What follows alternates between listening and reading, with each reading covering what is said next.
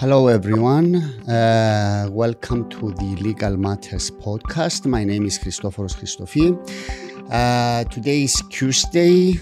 It's the 23rd of March. The time in Cyprus is 6 o'clock, and we have a very hot topic today. I have the pleasure of hosting here a discussion on international arbitration with very distinguished guests, beginning from George Lambrou, who is in the United Kingdom, in London. George, welcome. Hello. Dr. Anna Plevri. Anna, good evening and welcome again to the podcast.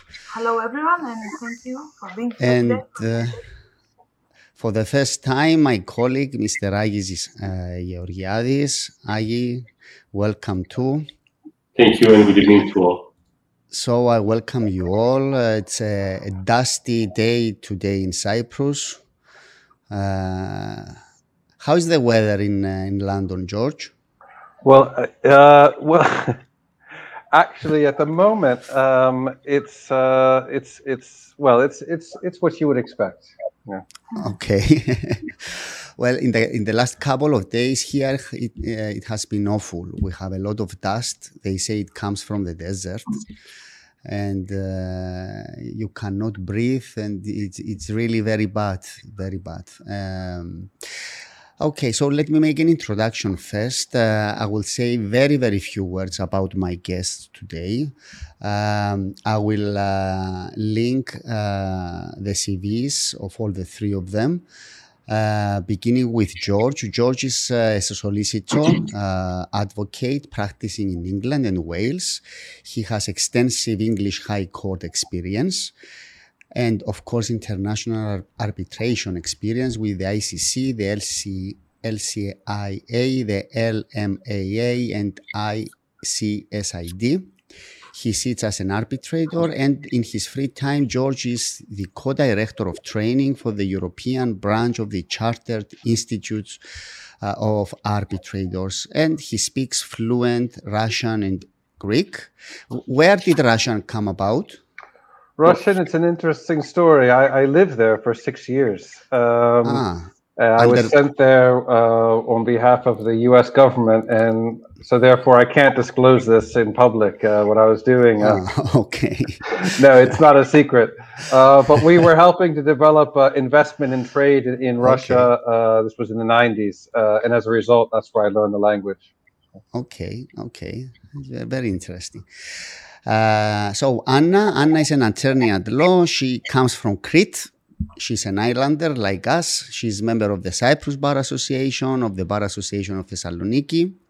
She's a certified mediator on civil, commercial, family workplace disputes and ODR, a certified mediators trainer, an arbitrator, and a lot of other things that I will not repeat here. She's assistant professor at the Department of Law in the University of Nicosia, and she lectures private law and ADR at the University of Nicosia.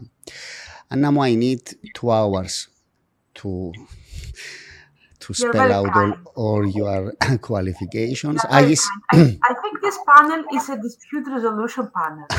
So we're all doctors, actually, because Yes. it's dispute resolution. Okay. And my friend Agis Georgiadis, he's a barrister. He's an accredited mediator and a fellow of the Chartered Institute of Arbitrators. And Agis is the first Cypriot member of the London Court of International Arbitration. And we are very proud about this accomplishment, Agis. And he practices law at the Cypriot law firm of Christos Georgiadis and Associates. Okay, so a small introduction. I will link the CVs. So we said today that we are going to make a discussion about international arbitration. George, this is a topic that has become very hot in Cyprus in the last few months in view of the lockdown and in view of the problems that we have in the administration of justice in Cyprus, the delays, the problems with execution of judgments and so forth. So we have been discussing in this podcast many times alternative dispute resolutions. I have had other guests as well in the past. So we thought that it's a good idea to go a step further and explain to our audience, which are primarily lawyers and accountants and other professionals, how to become an arbitrator. We thought of inviting you as a principal guest to explain the process and the procedure, and Agis and Anna will contribute along the way. And I would like to start. Actually, all this was Anna's idea, so I wasn't the one that thought, but actually it's a very good idea. So let's start first of all by giving a definition of arbitration and international arbitration. Can you tell us what it is, how it came about, and any experience you had with Greece and Cyprus the last years? Sure. Well, first of all, thank you, Christoforo, for inviting me. This is a fantastic program, and I've heard so many things, and I've watched a lot of the other episodes, and I have to say, it really is. It's one of the good things, I think, which has emerged out of coronavirus lockdowns, is that we've explored other ways to communicate, and it actually has created these types of forums like yours. And I'm just so grateful to you for inviting me. So thank you very much. It's my pleasure and our honor, George. Well, thank you. Well, arbitration, let's talk about what is arbitration. And, many people describe it as you did, as an alternative dispute resolution mechanism. But I sometimes wonder about really whether it is the alternative or maybe it's the primary. Historically has perhaps been the primary or one of the primary means that business people actually resolve their disputes. If you look back, there's a brilliant book which I brought here to show. It's Ancient Greek Arbitration by Derek Robick, and this is, it's not a small book. Okay, so there's actually quite a lot of arbitration, which was the most common form of dispute resolution for merchants in ancient Greece and of course in Cyprus. So from the places where we're from, and not just the places where we're from, but if you look at also in China or all over Europe, people didn't really go to state court. Don't forget also they didn't actually have nation states. It was city states, and of course there was the Dicasterio. But the Dicasterio was not the place where people really wanted to go. Business people did not want to go to resolve their disputes there. So and there's lots of good reasons for that. So a typical arbitration clause that we would find in ancient times would be that, in the event of a dispute, the matter would be referred to, let's say, 3 merchants of the port. So a relatively simple arbitration clause, but one which was clearly a choice not to go to the courts, but to have the dispute resolved privately by fellow merchants. And there's lots of good reasons for that. And those reasons exist today. So really when we're talking about international arbitration, we're talking about disputes which are resolved privately between the parties and by a neutral third-party tribunal, which might be either 1, 2 even sometimes, or 3 arbitrators. So it's nothing new. It's nothing alternative. It fell out of fashion, perhaps, with the rise of nation states and the centralization of governments, but that's actually a relatively recent phenomenon. So my view historically is that actually it's returning back to its preeminent place among merchants as the means to resolve commercial disputes. So you are saying that the origins of this had to do with merchandise disputes, and it originated from there, right? Absolutely. I mean, as far back as we can tell, we have arbitration clauses. We actually even have arbitration being conducted among the Greek gods in mythology. Yeah. So it's a fundamental means of resolving disputes, which has been around since the beginning of the Western civilization. Actually, we have a colleague here, Nikos Papaevstathiou. I don't know if you know Nikos. He's the managing partner in Tassos Papadopoulos law firm, and he published a book lately, and we had a podcast about this a few weeks ago. It's the first book on commercial arbitration, international and the Cypriot practice, and he refers to this and about the roots of arbitration, and he refers to the example of the Greek gods that it is the first one of the first recorded cases of that we had arbitration, and everybody went before Zeus to obtain justice and submit their case. So Anna, can you contribute here and tell us why are Cypriot lawyers not accustomed with the arbitration and international arbitration? And for most of the practicing lawyers, it looks something like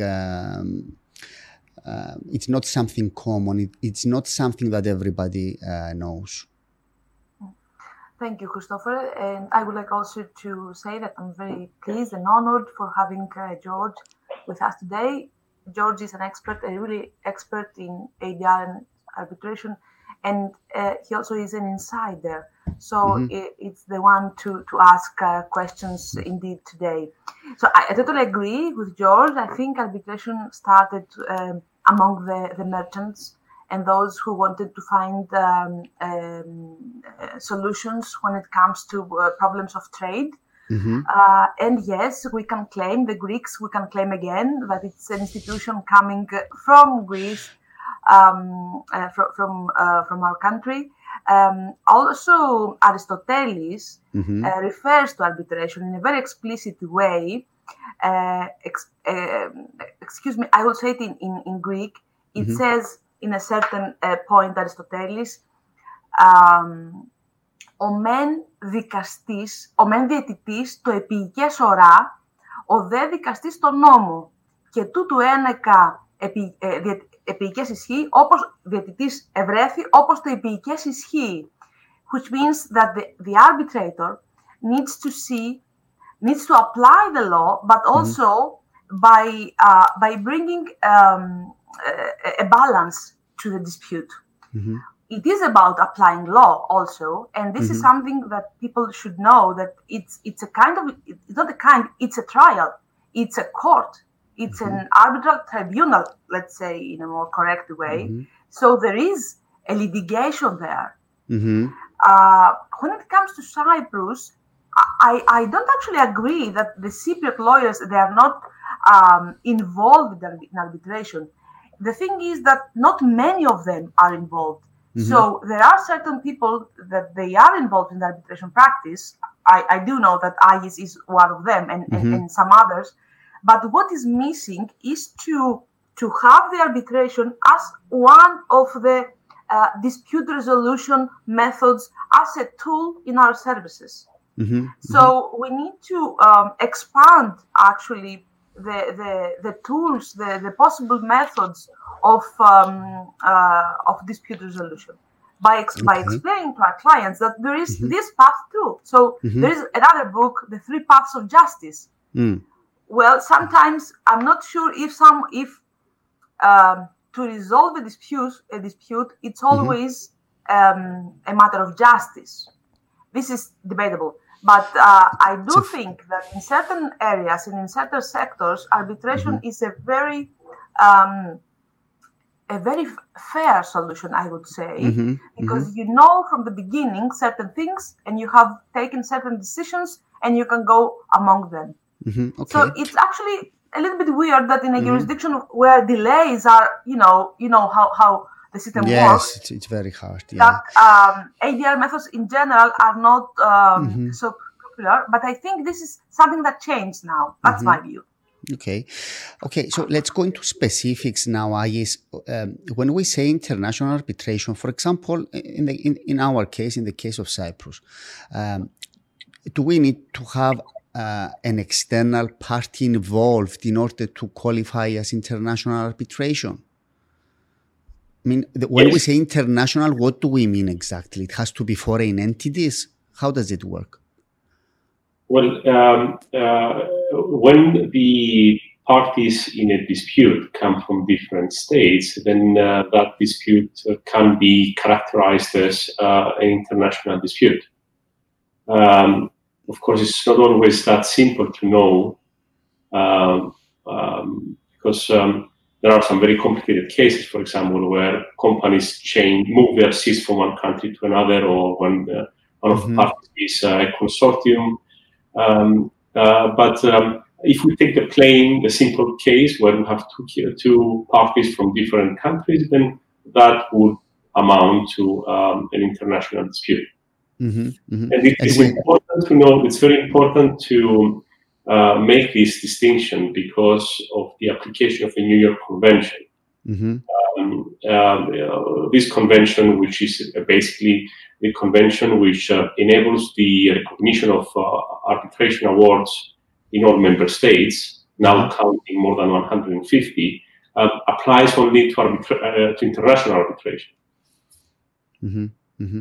Okay, so George, I'm coming back to you now.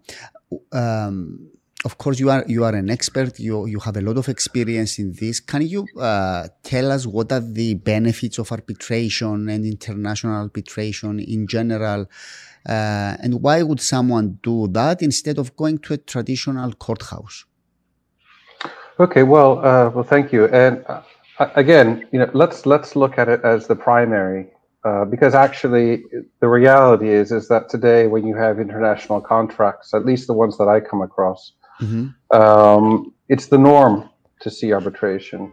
It would be unusual for me to have, for example, a Spanish company and a Chinese company agree to the Spanish courts or to the Chinese courts to resolve their disputes. They're going to, more likely than not, I would expect to see arbitration.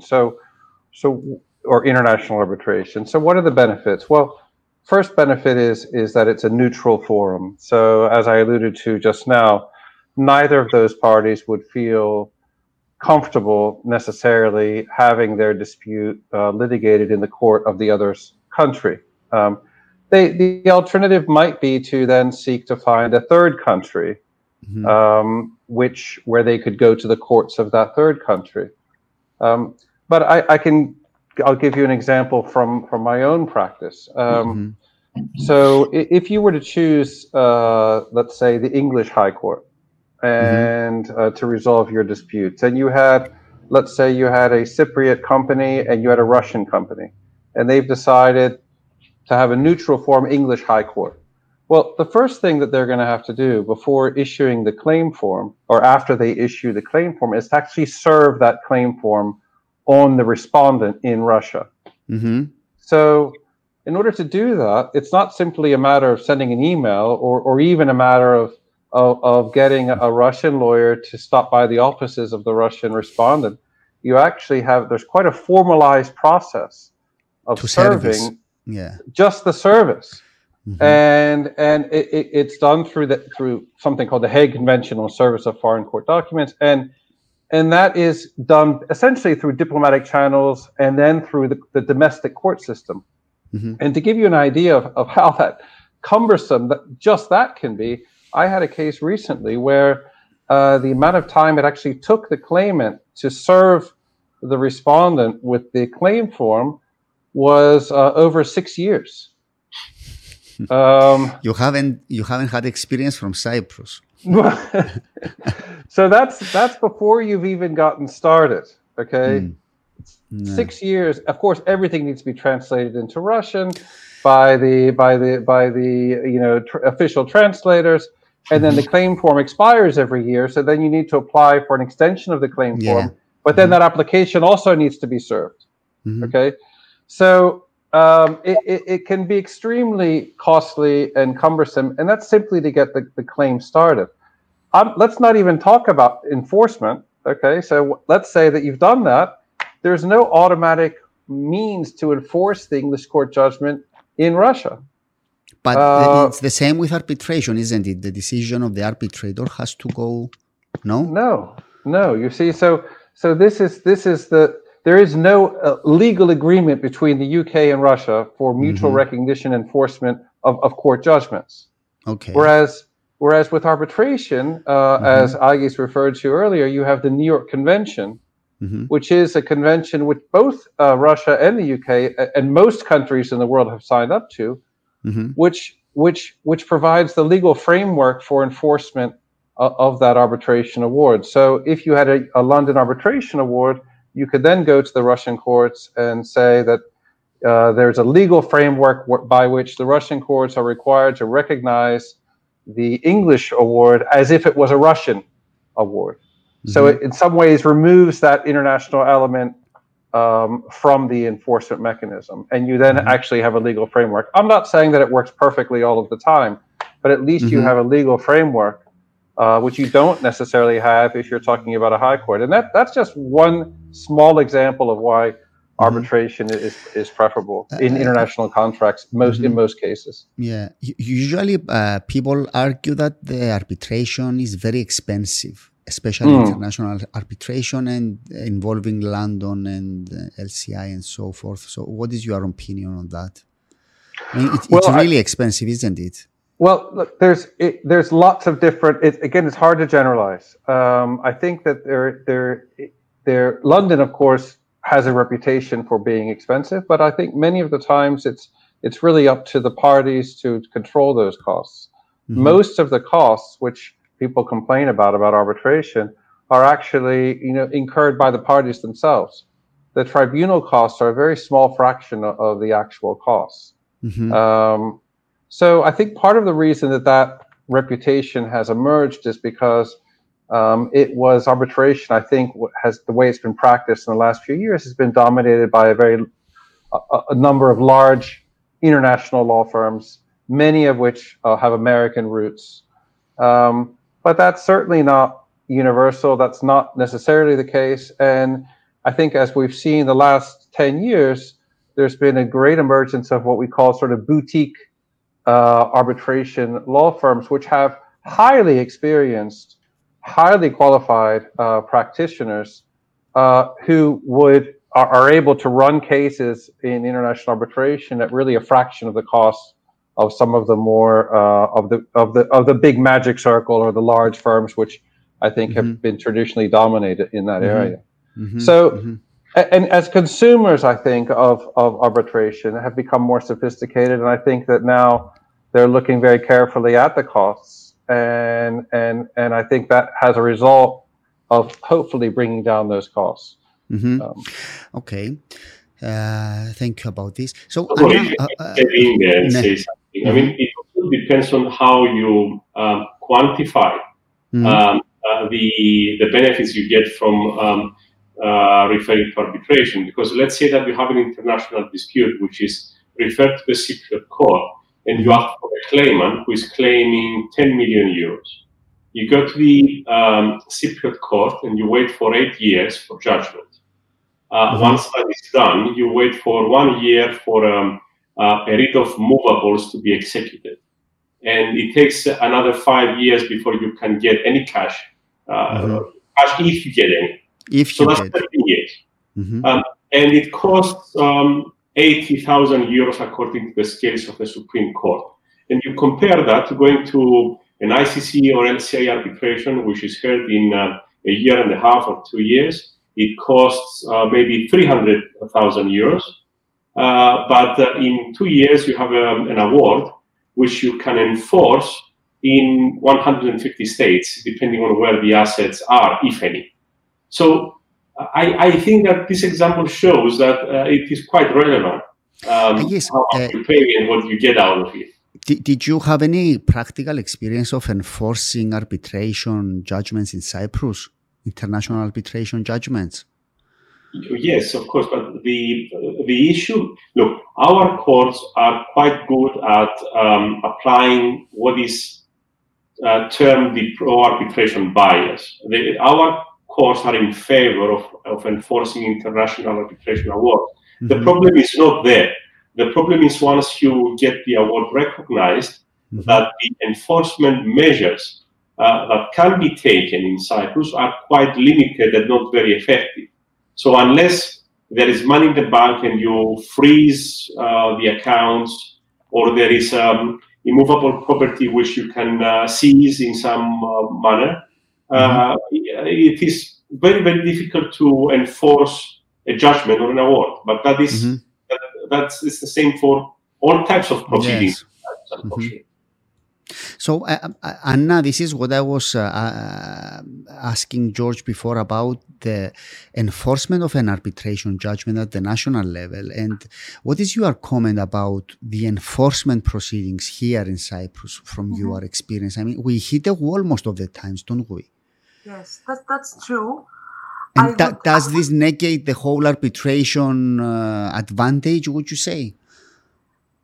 First of all, I would say, to sum up, that the benefits of arbitration, of international arbitration, actually is, again, from the view in terms of time, cost, procedure, enforcement, and recognition. Mm-hmm. So yes, I agree that it depends.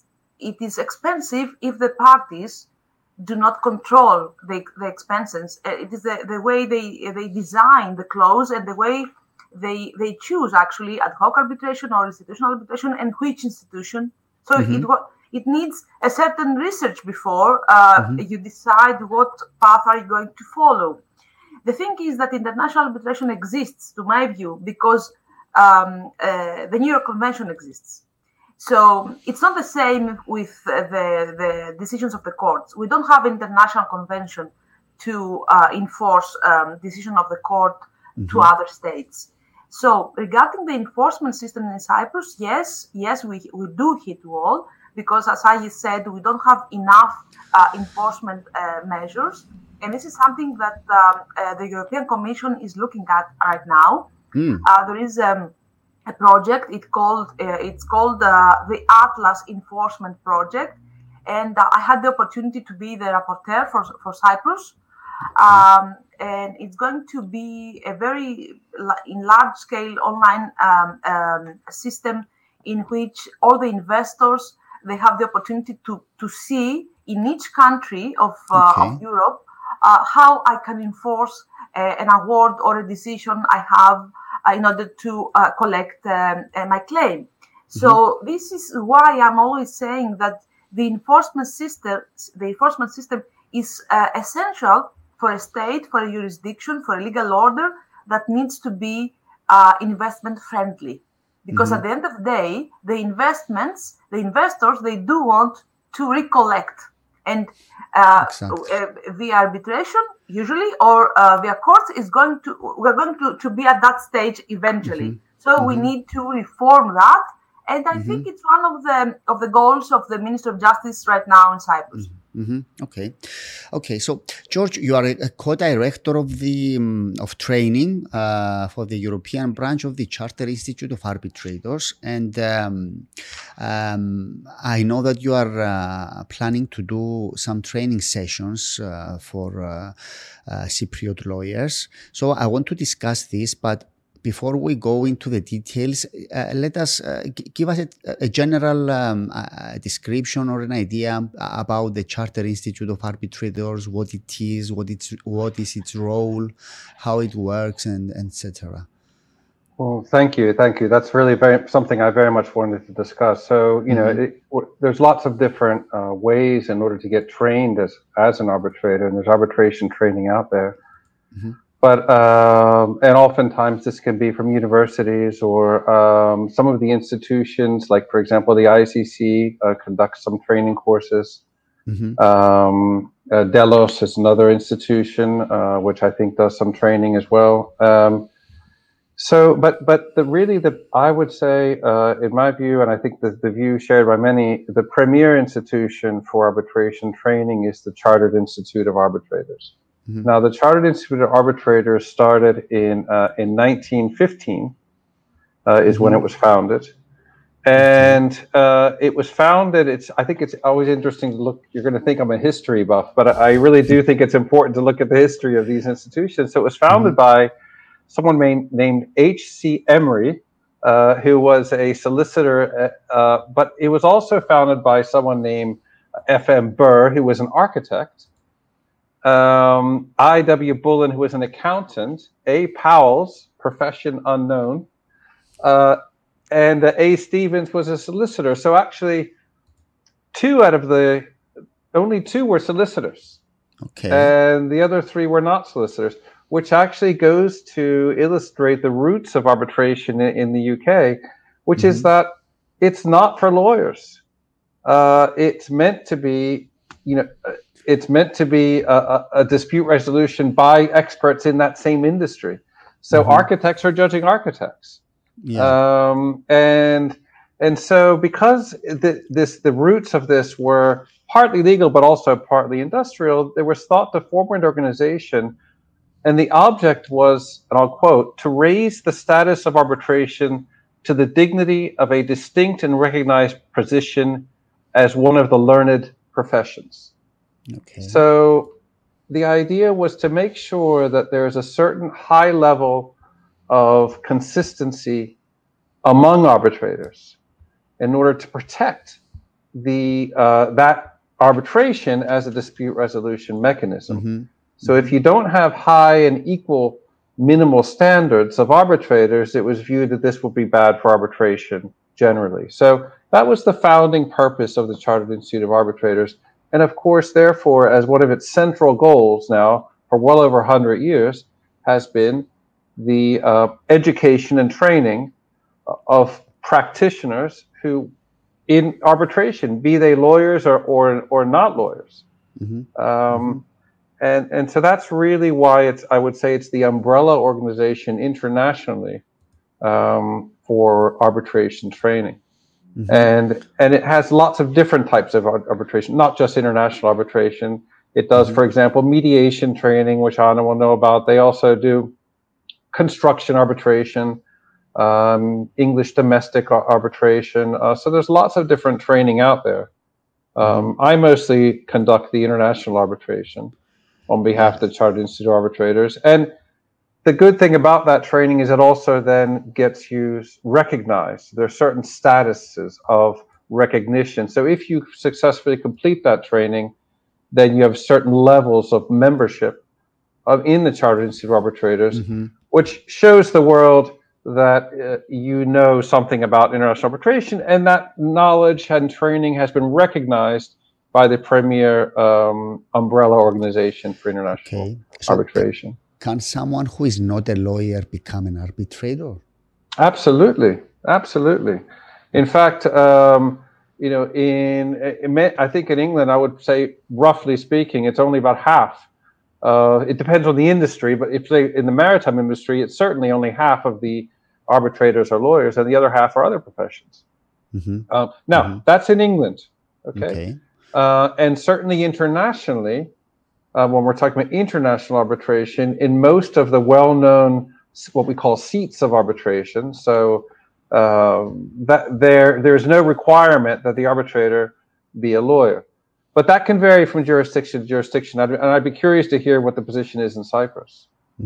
What is the position, Anna, in Cyprus? Well, in Cyprus, when it comes to national requirements, there is no restriction regarding the degree one has. Of course, civil engineers, lawyers, other individuals, other professionals, they also can be trained and become arbitrators.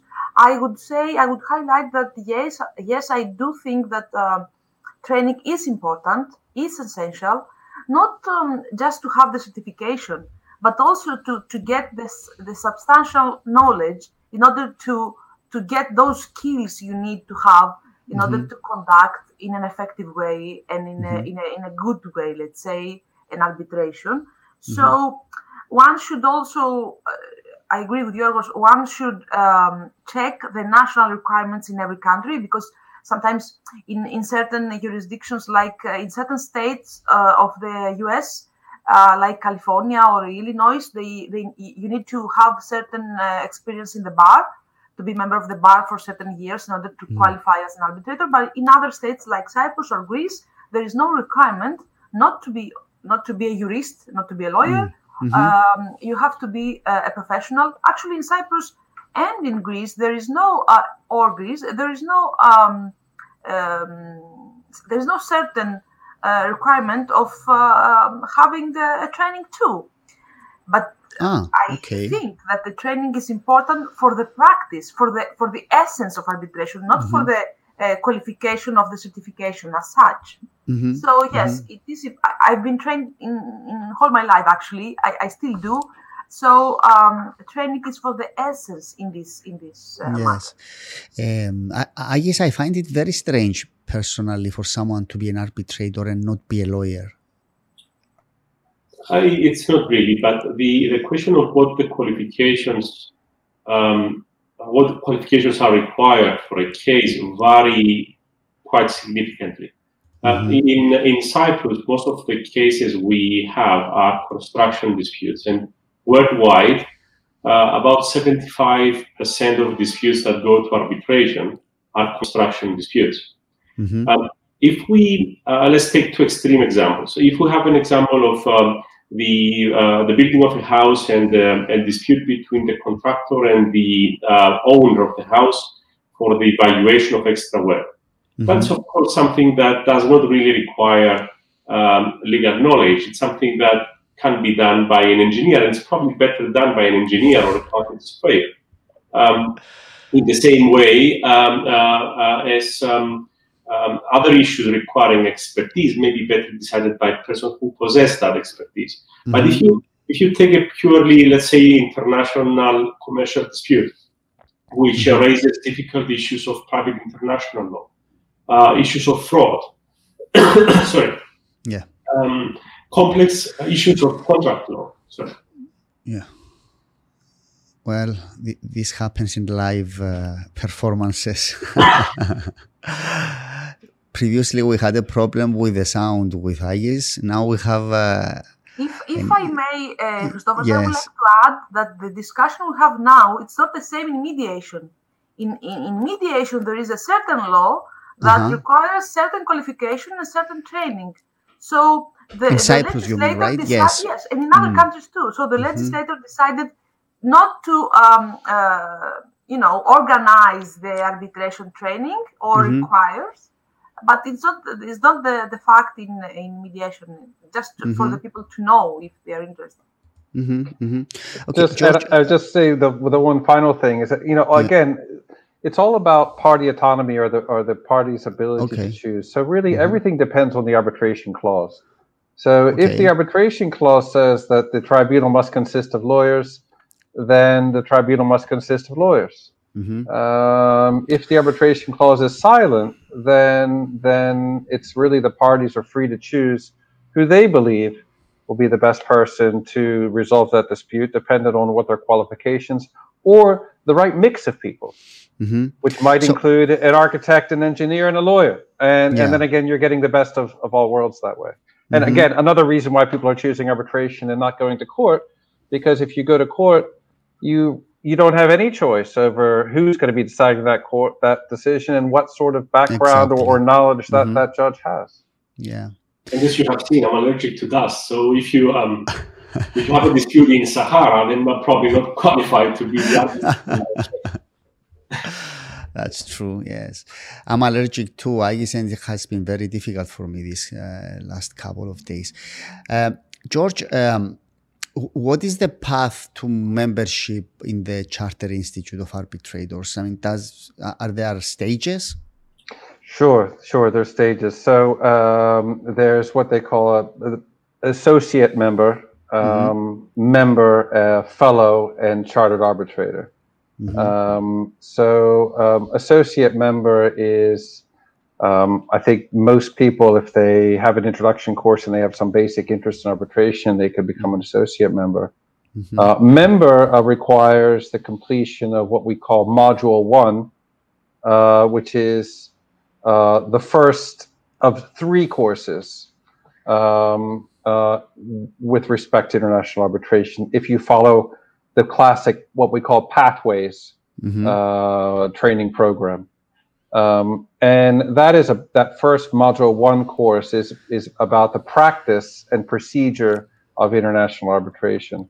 And that's usually a course which can be taken over a period of 3 to 4 months.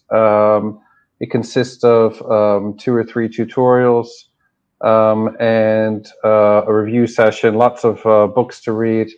But again, it's not too onerous. And then there's an exam which is done, a centralized assessment now, which are all done online. And if you complete that, then you can qualify as a member. And then the step after that is then fellow.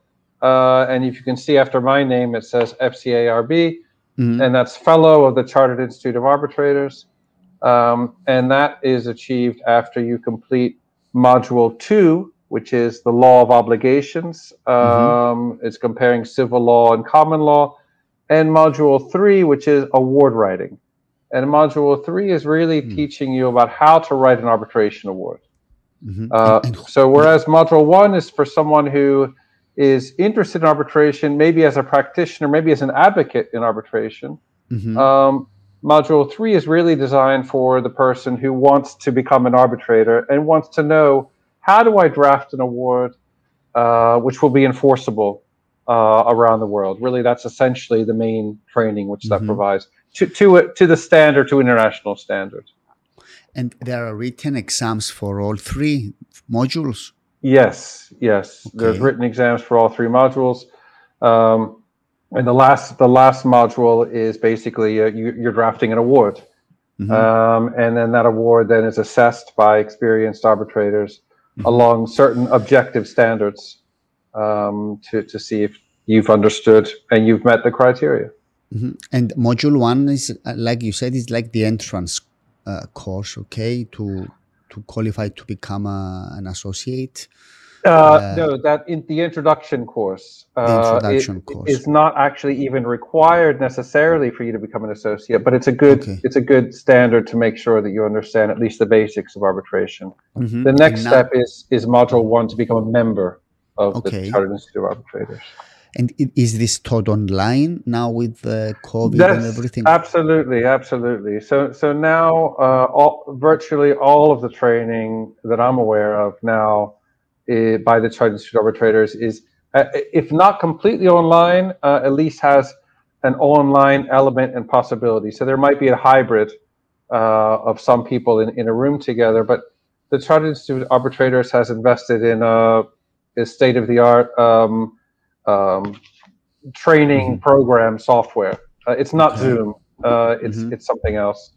And that's what's used to conduct the courses online.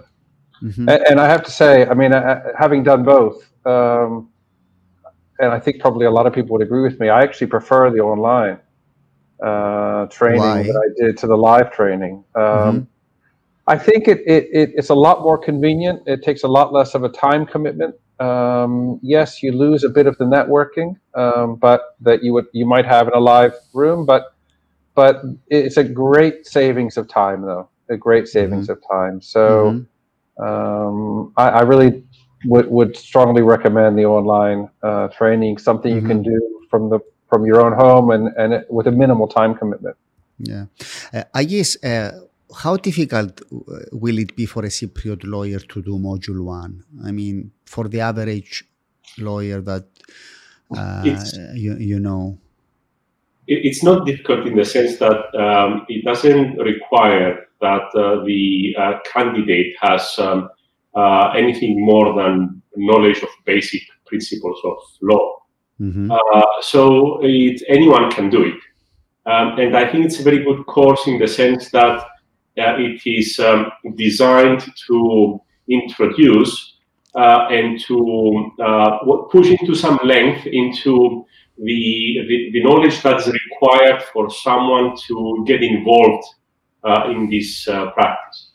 So anyone can do it, but I mean, from the course is not an end in itself. I mean, requires continuous effort in order to be able to cope with this type of cases. Mm-hmm. Mm-hmm. Anna, from your experience, is this something that would be attractive to Cypriot lawyers, you think, or because there is this element of written exam, is something that is like a discouragement? I would say it's not something that the Cypriot lawyers, or not lawyers, I mean professionals that would like to attend the course. Mm-hmm. It's something they can do actually. As George says it's from your house, from your office, so you don't need to commute. It's online. The written exams are designed to to be able to respond to them after the training. So it's not something that one should be afraid of. And always, as I say to my students too, the exams, it's a very nice opportunity for you too to see your level. And those exams are not designed for people to fail. They are designed in a way that you can see actually that the training was effective and that you have those skills and the basic knowledge you need to have in order to go further. So I would recommend it actually, because it combines substantial knowledge and procedural knowledge of arbitration. So this is important for the arbitrators to have knowledge of the substantial law and the law of the process, because arbitration has a lot to do with the process. That's why even professionals that they are not lawyers should have a minimum level of knowledge of law, at least the arbitration law. I mean, so yes, and also it's an international thing. Also, not only from Cyprus, maybe from other jurisdictions near Cyprus. I mean, it's online, so it could be attractive from neighbors too. Yeah. And you don't need to take the exam. There's no requirement that you take the exam. You can take the course, and then if you want to take the exam, you can. The exam is only to get recognized by CR about your knowledge, but you can certainly take the course and not take the exam. And I think the other I wanted to emphasize what Anna said is really, this is not it's not so much theoretical as it is. I think the real benefit is that arbitration is very much practical. It's how do you get from A to B in the most efficient way? What are some of the troubles you might run into? And this is why the lecturers who are teaching this are experienced practitioners who really are there. I mean, anybody can read the book about arbitration, understand the theory. But what you really want to understand from these courses is what happens in real life. And what are the practical situations I might encounter? And what's the best way to resolve those? Yeah. George, from your experience, is this the possession of this qualification offers professional opportunities to a lawyer? I mean, the opportunity to enter into a new market, to offer services away from the conventional court system? I think it depends largely on the jurisdiction where you are. So I think in some jurisdictions, ironically, in countries like, for example, in London, I think that it's good to have the arbitration training and to have the recognition by CR. But of course, there's many, many very well-known practitioners of arbitration who are not qualified under the Chartered Institute of Arbitrators. They have no specific training in arbitration. And they're very well-known and effective arbitrators. But I think when you go outside of these large and popular international arbitration centers, then I think it has more value to have your experience recognized and your knowledge recognized by a neutral international body. And I can say myself, when you're talking about opening careers, if I'm looking to appoint an arbitrator, and let's say, for example, it's a construction dispute, and there's one very experienced engineer that I'm considered who is recommended, who does not have CRB training, and another one does. Of course, I'm going to choose the engineer with the CRB training, because I might be concerned that even though he might be an excellent engineer, he might make really just a mistake in the procedure, which then might render the whole award unenforceable. simply because they didn't have that basic training. Yeah. One thing I did not ask is about the cost, George. What is the cost, approximate cost of doing this module 1, for example? It's approximately a little bit over £1,000 if you do it from London. I think that's the latest prices came out about that. Okay, which is it's not prohibitive. It's not something that is. Yeah. Not at all. And I think those prices have actually come down because the costs have come down as a result of the online training. Okay. So could you tell us a little bit about the planning this course for Cypriots? So, is it final or is it the European branch conducts quite a lot of training throughout the year and out of various cities in Europe. And that's what we will continue to do. And anybody can sign up to those courses from wherever they are in the world. So right now we're planning to do a Module 1 course which has a focus on Southeastern Europe, which it will look at the realities of Greece, look at the realities of Cyprus, but again, it's open to anyone to sign up for that course as and when it gets started. But that's really going to be the aim.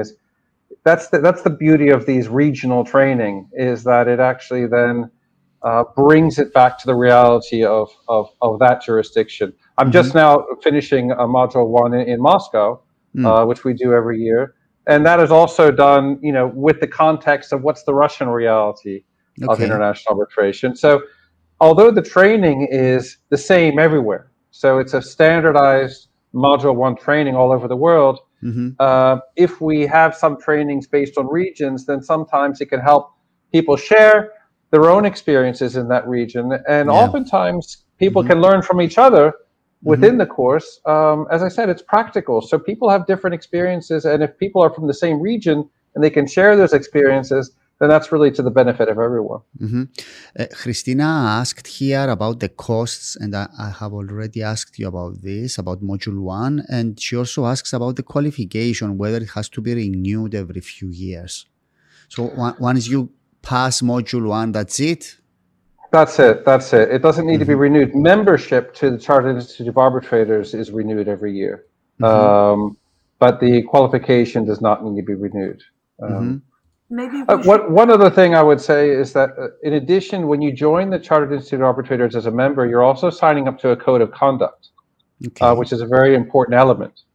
So it also means that if, for example, there's been an arbitrator who is a member of the Chartered Institute of Arbitrators who is accepting a bribe, something like that, then there will be, consequences. An application could be made. That person would certainly be removed from the Chartered Institute of Arbitrators, and that's basically the end of that person's career. So that is a good incentive to maintain certain ethical standards, and that's one of the statements I think that you need to complete when you renew your membership at CIARB, is whether or not you've been convicted of a felony or something else which would compromise the professional integrity of your role as an arbitrator. Okay. Just to clarify there that you don't need to repeat Module 1. I mean, once you repeat it, that's it. But if you want to use the title of FCIARB or MCIARB or whatever you are, you need to be a member. It's required that you renew your annual subscription every year. Yes, there is a cost to it, and it increases as you go up the route to fellowship. Okay, Anna, what would be the skills that someone has to possess to become an arbitrator or be involved in this? I mean, can you say, can we paint a profile of the professional or the lawyer that would be good or interested in this? I would say that an arbitrator should be a professional and always act as a professional in his field, and also to be a person who respects the rules. because we need to play by the rules, and in order to be effective. Of course, an arbitrator should always be a decent person, a neutral person when it comes to the dispute. It's very important for us, for our for being able to parties to choose us and to be present in the market, to act in a professional way, and to respect code of conducts and all other rules, to respect the clause in each arbitration, because that's the way we actually build our profile. It's a free market after all, so we need to prove in every case our value and our professionalism. Yeah. So it's not a market for people who want to have one or two jobs and go. It's not that the way that the game goes. It's ongoing. So and also the matter of expertise. I don't believe that one can be a general practitioner and knows everything and be effective in every field. So expertise is important. George said, for example, maritime arbitration, or insurance arbitration, or energy arbitration, or commercial arbitration. So one should, focus in certain fields or certain sectors in order to be better, in order to be expert at some point. In okay. this. And George, I guess that the training takes place in English, right? I mean, it's in the English language, I suppose. That's right. The training is in English. There have been trainings in other languages around the world, but I think this training in the European branch is done in English, and my own experience and preference is that it is carried out in English, because that's generally accepted to be the language of international arbitration. Again, it's not exclusive, but that just tends to be the language which is used. Do you have a date for the seminars, for the training? Not yet. No, I mean we're working on the dates now. But what I would say is that anyone who is interested in training can go to the website of the Chartered Institute of Arbitrators, and there's a list of courses that are of Module 1 which are planning to take place. So they don't necessarily need to, wait for a course, this course that we're thinking about now for Southeastern Europe. There is training already out there available by the Chartered Institute of Arbitrators, and I would encourage them to go and look and find that. And then if this course, or not if, but when this course takes place, then that course will be listed among the courses that are up there for Module 1. So do you need to have a minimum number of participants or not to schedule the training? Not really, but I mean, I wouldn't want to conduct it if it was sort of less than 5 people. Really, more the problem is the maximum, and that's really, we want to keep the numbers to a level whereby you have a good one-to-one training and discussion. So I really wouldn't want it to be more than 15, 16 people. I think that would really be the maximum. I was discussing this with Anna, and personally, I think that if this gets published and it's advertised in a way, there will be many interested colleagues, at least from Cyprus, and certainly more than 10 or 15, I would say. Anna, is there a way to promote this prior to being officially announced or not? Actually, I would say that if anyone is interested, could reach me or Agis, and we are in the process of organizing this and planning actual dates and the list and etc.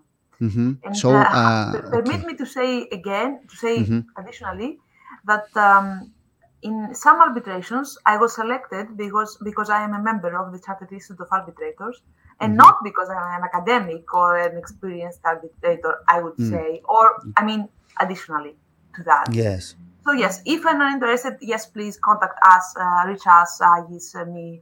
We are planning it. Yes. Yes. Agis, closing, I would like to hear your opinion on this professional qualification advantage. Is it something that would be good for a Cypriot lawyer to have on his CV? Will attract any new business, you think? So I think that there will be an increase of arbitration work in the next few years. Mm-hmm. So there is a potential there for a Cypriot lawyer to increase his workload or to specialize in this field if he or she wants to. Mm-hmm. But if we can put the interested persons in two main categories. There are people who are interested in learning about arbitration and may take the course, but they never actually, they may not pursue a career in it, which is absolutely fine. And then there are people who want to do this course because they really want to get deep into arbitration.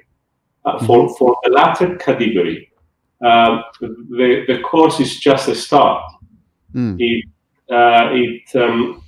Getting into this field requires a lot of knowledge. It is very multidisciplinary and requires knowledge of good knowledge of procedure, evidence, international law, commercial law. It's a continuous effort to be educated on these issues. And it's also very important for that person to be present in what is going on in the world of arbitration. And I want to mention this, how I met with the other two on this panel. Yes. I've met George more than 10 years ago when we were being trained together in Moscow for an ICC arbitration course. That was a course, it lasted for 2 years, so we had the opportunity to meet several times. Since then, we've done several things together, and I'm very proud and honored to have George as a friend. I've met Anna, I think, several years ago, maybe 6-7 years ago, at a conference on arbitration in Cyprus. Since then, we've met several times in other similar events. Ended up being educated by Anna. Now we are planning. After that, George actually did a course that both me and Anna took. So we were his trainees, and now we are co-trainers with George in another course. Okay. So what this shows is that it's not enough just to take a course or to attend an event. If you want to get into this area of practice, then you need to attend these events, you need to build up your relationships, and it's a continuous effort that takes a lifetime. It's a commitment.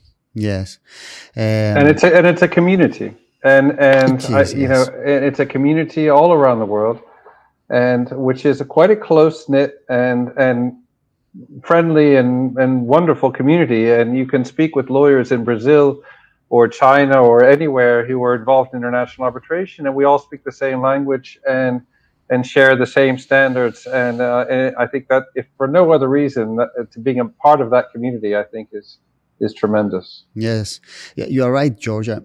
In the case of Cyprus, my personal opinion is that all lawyers should pursue this, and they should at least try to find out more about it, and if possible, do the training and be involved in these professional bodies, especially because of the dead end of the Cyprus legal system. I mean, our system here has huge problems, tremendous delays. Agis mentioned before 8 years to get a first instance judgment, 5-6 years for an appeal to be heard. So, I mean, you start now and you finish when you get a pension. So we need to find other ways to find business and also offer alternative solutions to our clients. And Anna and Agis, do you know what is going on with the domestic arbitration law? There was some discussion to update it, to change it. Do you have any ideas? Agis knows more. We are both in the arbitration and mediation committee of the bar, but Agis knows more there, I believe. If you could say a couple of words, Agis, and we close with this. Yes, well, there is okay. there has been a discussion about amending the law for several years now, but I think that the effort that's taking place now is led by our colleague Stavros Pavlou. Stavros. I had a podcast with him in the past about this. Yes, I think he was an interviewee a few months ago. Anyway, what seems to be the position of most practitioners is that we should allow opting in to the international commercial arbitration law, so that all arbitrations, be they domestic or international, can be tried under that law. Mm-hmm. So that's a very, very important issue. Then there is also a discussion about changing Law 121, which is the procedural law for enforcing judgments, and it is quite problematic. Well, it is problematic because of the way it was interpreted by our case law, but that's a huge discussion anyway. Mm-hmm. So there are some issues about jurisdiction which have to be resolved with that law.